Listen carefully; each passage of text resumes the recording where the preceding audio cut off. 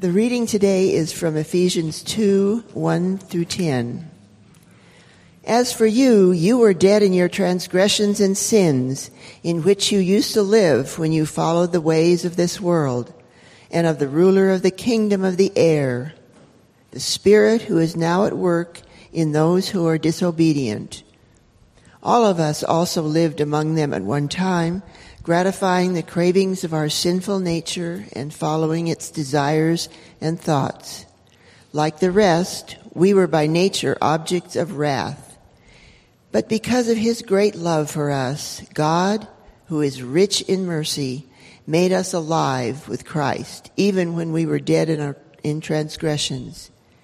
It is by grace you have been saved, and God raised us up with Christ and seated us with him in the heavenly realms in Christ Jesus, in order that in the coming ages he might show the incomparable riches of his grace, expressed in his kindness to us in Christ Jesus. For it is by grace you have been saved through faith, and this not from yourselves, it is the gift of God, not by works, so that no one can boast. For we are God's workmanship, created in Christ Jesus to do good works, which God prepared in advance for us to do. This ends the reading of his word. So today, we're going to talk about confession and forgiveness. So I thought as a good opening activity, everybody can just form up single file line down the middle, and you can come and confess your sins to me. Morgan's going to go. Oh, there comes Bo. Kidding. You don't have to do that here. But I wanted to, I think it's good that we talk about confession and forgiveness, though. It's kind of one of those awkward topics I don't think we talk about often in church. Why do we confess? What's good about it? Why does it help us? And why is it so essential in worship as we're going through this series on why worship? Why is it an essential element of why we gather and in our worship to God? Honestly, confession is not my strong suit. It's not something I come to naturally.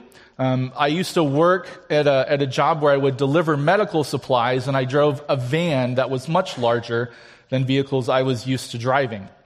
And at one point while I was delivering, I was backing out my van to get back on the road, and I backed into a truck that was parked on the opposite side of the road. And like anybody does when they back into something, I looked around. Anybody see me? Anybody see me? And I thought, no. So I drove off. And as I was driving, I was like, oh, that wasn't good.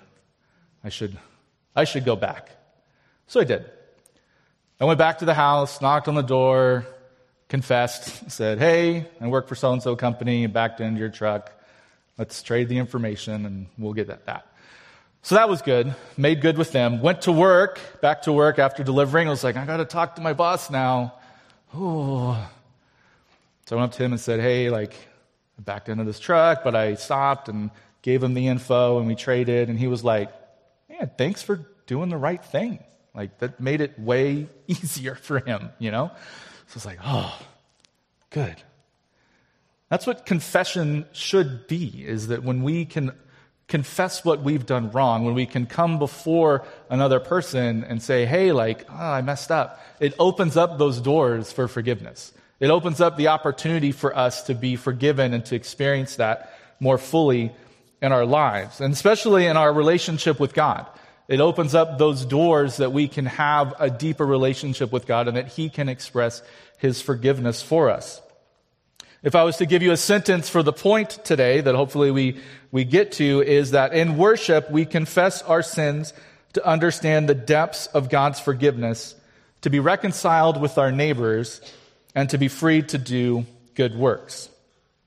So let's dig into these verses today and see where confession and forgiveness work into that and where God can speak more into our lives. So in the first 3 verses, Paul kind of lays out the bad news. And I think we need to get through the bad news about sin and the destructive forces that are in the world in order for us to properly hear the good news of forgiveness that God is offering to us. We need the bad news to be revealed, or otherwise it's just normal. It's life. It's what we're used to. And so without it being revealed, we wouldn't know that there's anything wrong going on. So Paul opens the verse by saying that we were dead in our transgressions to sin. What does this mean? Why are we dead in transgressions to sin? Where does this come from? Well, just go back to the beginning of your Bible, Genesis chapter 3, with the temptation of Adam and Eve in the garden. God says you are free to eat from any tree in the garden, but you must not eat from that tree of the knowledge of good and evil, for when you eat of it, you will certainly die. And if you're familiar with the story, you know that Adam and Eve ate from the tree, but they didn't fall dead on the spot. They were removed from access to the garden. They were removed from access to the tree of life. And death and sin became the reigning forces in their life as they were removed from access to the tree. Because our first parents failed to resist that first temptation, we've been repeating that choice in creative and innumerable ways ever since. Paul says we are now subject to the ways of the world. We're out of the garden, subject to those forces of sin and chaos. If you read Psalm 1, there's a spin on it. Paul says it's like we're following the advice of the wicked. We're taking the path that sinners tread, or we sit in the seat of scoffers. These are the ways of the world. This is normal. This is how things work. Get used to it. This is the best it's going to be. Without us seeing that this is the bad news, that's how we'd go on continuing to live the rest of our lives. Paul says we're also subject to this ruler of the kingdom of the air. Who is this mysterious ruler of the kingdom of the air? He's the ruler of the space around us. One of the early church fathers, John Chrysostom, says, here again he means that Satan occupies the space under heaven, and that the powers are spirits of the air under his operation, for that is his kingdom is of this age. So this ruler of the kingdom of the air is Satan, the accuser, the one who's always out to trip us up, to point at us and say, you can't ever do it right. You're wrong. You can never live up to the standard. He always wants to point out the failures in ourselves and to God. Sometimes I think, though, it can be hard to think of Satan in the traditional sense. Pitchforks, little demons running around, poking and prodding us into bad situations. But there are forces around us that cause us to sin and cause us to stumble. You might call them today powers like addiction, violence, selfishness, racism, greed, apathy. The list could go on and on of the things that cause us to stumble into sin. I think it's important to understand that Paul points out it's the kingdom of the air, which is distinct from heaven. He is the ruler over the space around us here on earth, and that is his limit. He has no authority beyond that, and it's the time that he has the authority is limited. It is limited to this space and this age and this present age. Paul also says we are subject to gratifying the cravings of our flesh and following its desires and thoughts. Ooh, that sounds fun. Sometimes what I think deep down is honestly not the best thing for me. That's what Paul is getting at. Those deep desires and cravings that you have in their heart. Sure, some of them are good, but not all of them. Last week for lunch, I had instant ramen noodles. And later the same day, I had Burger King for dinner. My 13-year-old self was super proud of my decisions that day. But my older, more thoughtful self said, oh, that probably wasn't the best choice I could have made. These are the ways of the old self, the old creation that God is constantly trying to renew and redeem and restore. Those bad choices that you make inside when you know there is another option. When we are confronted with this bad news, with the things that we are subject to, we understand the depths of how far we have moved away from God and our desires and our neighbors and our friends. So what are the potential responses? I think the Bible gives us some examples. Again, if you go back to Genesis, to the beginning, when confronted with their own sin, when God says, where are you, Adam and Eve? What did you do? Well, they blame shifted.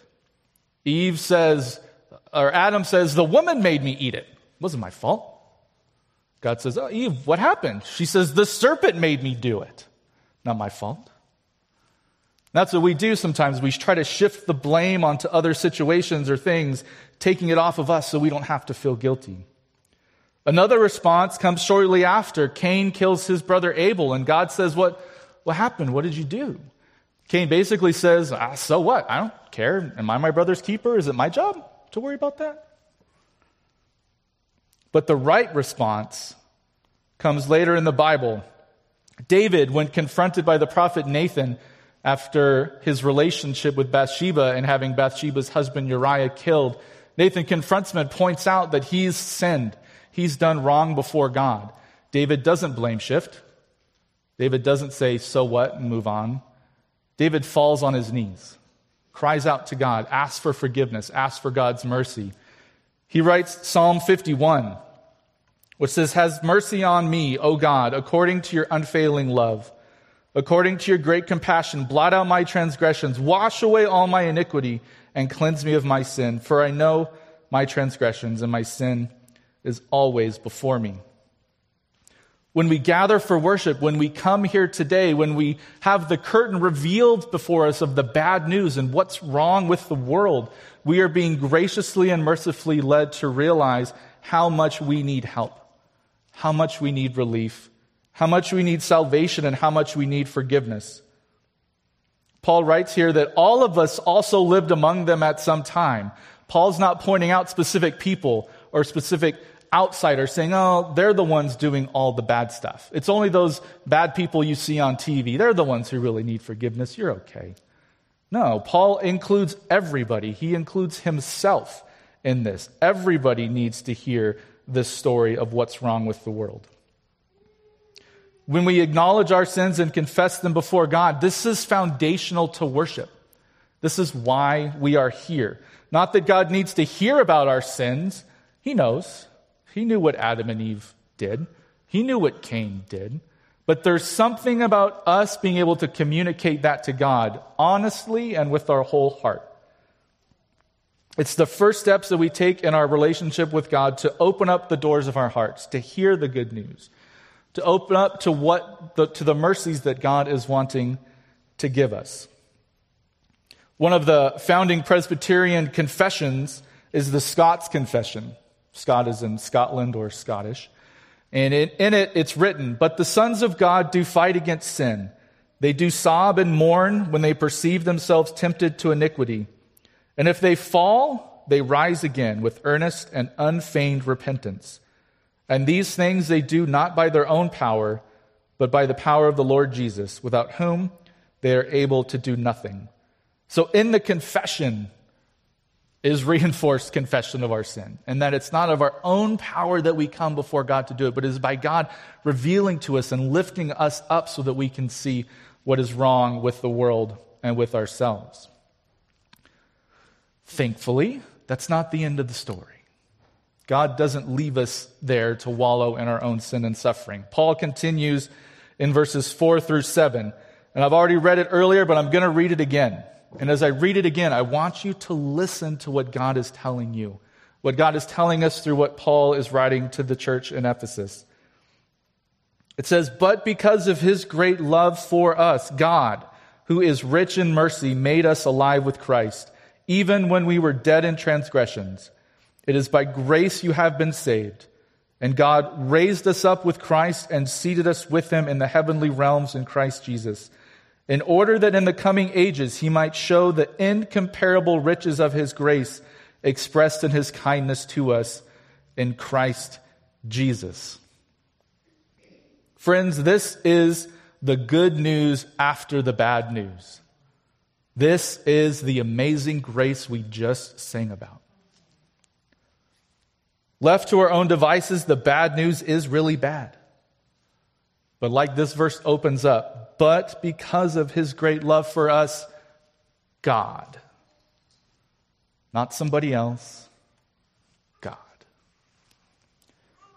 The lavish gift of God is our complete and utter forgiveness. I hope you heard the words in there as I read it. Great love, rich mercy, incomparable riches. This isn't just a simple forgive and forget situation. It's a complete renewal and doing away with the old life so that we can step into and spaces made for us in this new life. When we confess in our awareness for sin, we can begin to understand the depths of grace that Paul is writing about here. In these few verses, we are shown through the forgiveness and rich mercy of God that first we are made alive in Christ. This is counter to what Paul says, us being dead in our transgressions. We have new breath filling our lungs. We have a new spirit in our hearts. We are being raised to live a new, different, and better life. Paul also says we are raised up with Christ. This is counter to his point of living according to our own passions and desires. We're not living in the ways of the old world. We're living a new life, a new creation. Paul writes to the Corinthians, 2 Corinthians 5:17 says, "Therefore, if anyone is in Christ, he is a new creation. The old has gone, the new is here." Paul also says we are seated with Christ in the heavenly realms. This doesn't quite feel like heaven. What's going on here? This is a weird mystery. I think it'd be nice if we were in heaven, but here we are. But what Paul is pointing out is that our forgiveness in Christ gives us a better perspective on things. That old way, the old life, the ways of the world are revealed because we are given a perspective that's higher than that. We can see beyond. We can see behind the curtain. We can see the man, like in The Wizard of Oz, pulling everything and putting on the great show. We see the better picture when we are seated with Christ in the heavenly realms. It's like we get to watch the trailer of a movie before the movie. Whenever we can go back to, anybody remember going and sitting in a movie theater? The previews that would happen before it. You see the little hits and points of the movie that gets you excited for the movie that's coming. That's what we're in right now. We get taste of the heavenly realms. We get to see what's going on. And that encourages us in our confession and reminds us of our forgiveness. Paul also says we become aware of the incomparable riches of his grace. This is counter to his point that we are deserving of wrath. Yes, we deserve wrath, but we are offered innumerable, incomparable, and vast riches of grace. Last week, Mike talked about and gave the image of God's blessing in our lives as like Gatorade being dumped on a coach after winning a game. I'm more of a food guy than a sports guy, and for those keeping track, this will be my second food illustration for my sermon. One of my favorite restaurants, Red Robin. Why? Endless fries. You don't even have to ask. They just keep bringing them. Some of my other favorite restaurants are the seemingly dirtiest, greasiest diners you could walk into. Why? Unlimited coffee. You don't even have to ask again. They just keep bringing it. One of my favorite places in Sacramento is called Pancake Circus. You will take your life into your hands walking into that restaurant. But once you're in, you are offered immeasurable and innumerable amounts of coffee like you've never thought of in your life. Oh, I see your cup's half full. Would you like more coffee? Oh, you've only taken one more sip. Would you like some more? Just keeps coming. I'm reminded in Scripture of Psalm 23 that my cup overflows with coffee. In researching for this sermon, I was reading a commentary by N.T. Wright in Paul for Everyone. He says, whenever anyone says or implies that God is after all a bit stingy or mean or small-minded, look at these verses and think again. Worship then should lead us to not only become aware of our sin so that we might confess it, but to also realize the but God part of this verse. The but God element in light of our sin and knowing that we are abundantly, lavishly, and eternally forgiven. And once we realize that, this opens up a new door of opportunities in our lives, which is what Paul gets to next. Verses 8 through 10 says, "For it is by grace you have been saved through faith, and this is not from yourselves, it is the gift of God, not by works so that no one can boast. For we are God's handiwork, created in Christ Jesus to do good works, which God prepared in advance for us to do."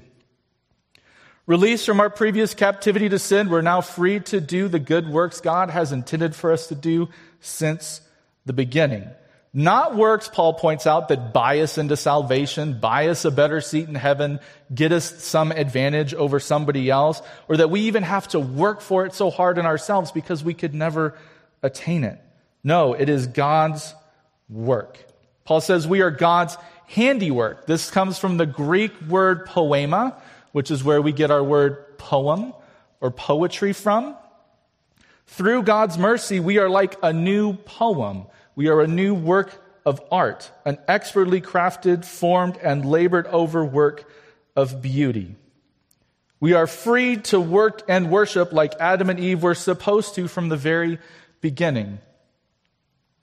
One of the greatest examples of, I think, this good work that we are asked to do after being forgiven is the work of reconciliation.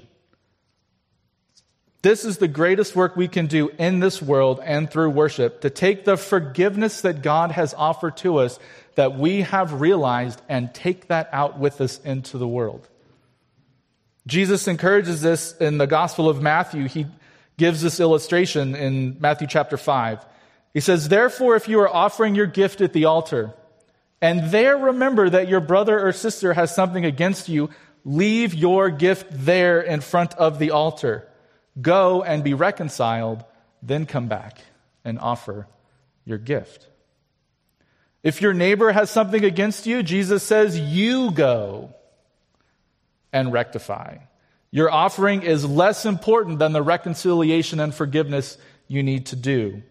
You being here in worship is less important than going and fixing that situation with your neighbor.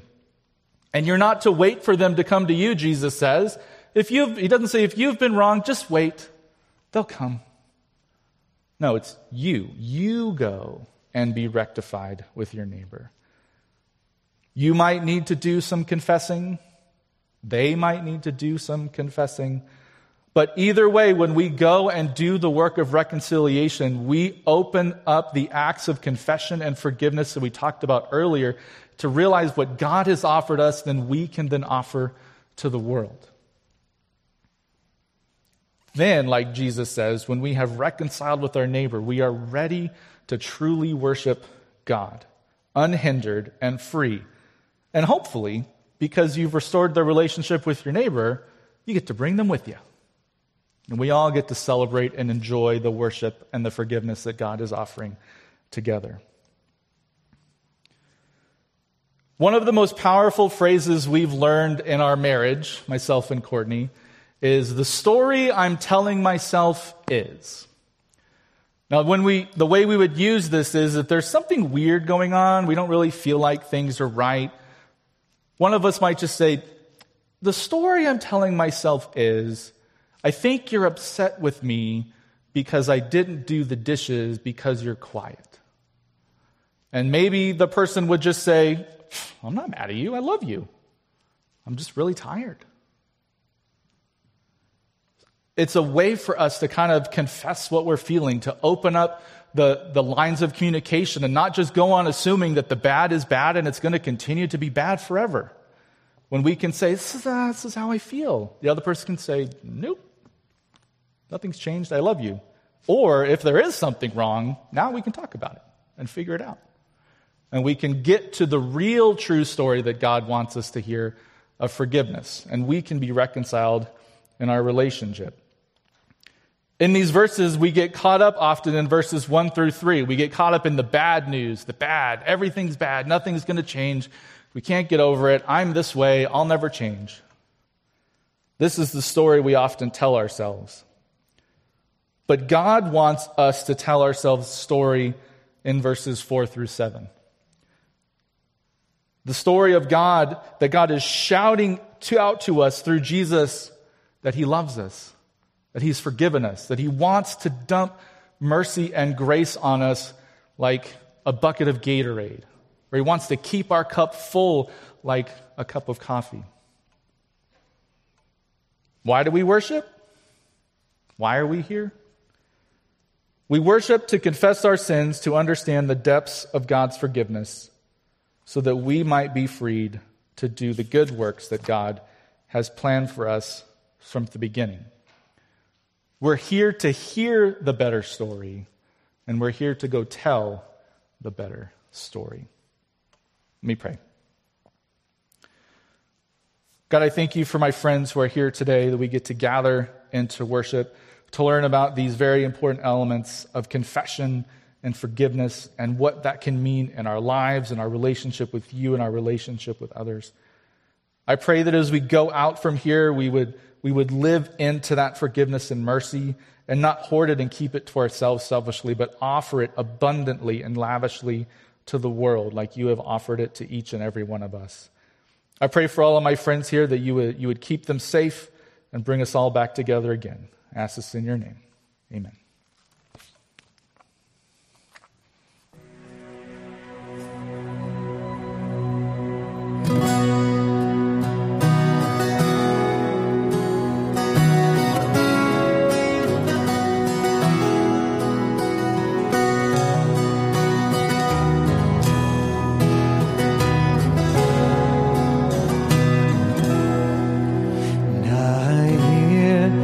Savior sing, thy strength indeed is small. Child of weakness, watch and pray. Find in me thine all in all. 'Cause Jesus paid it all to him I owe. Sin had left a crimson stain. He washed it white as snow.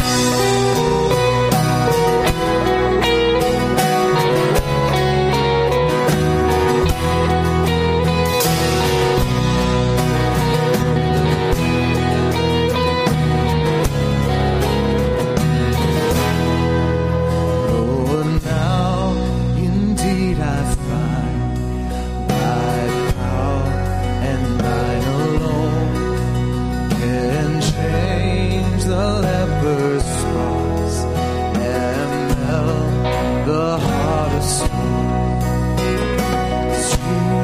Jesus paid it all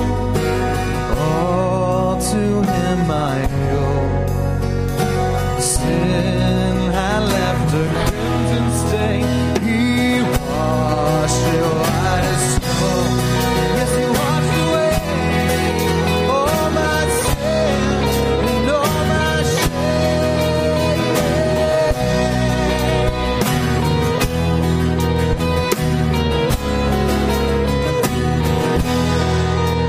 And when before the throne I stand incomplete, Jesus died my soul to save. My lips shall still repent. 'Cause Jesus paid it all to him I owe. Sin had left a crimson stain. He washed it white as snow. Sin had left a crimson stain. He washed it white as snow. He washed it white as snow. He washed it white as snow. Come on, let's give him honor and praise. Oh, praise the one. Oh, praise the one who paid my debt and raised this life up from the dead. Oh, praise the one who paid my debt and raised this life up from the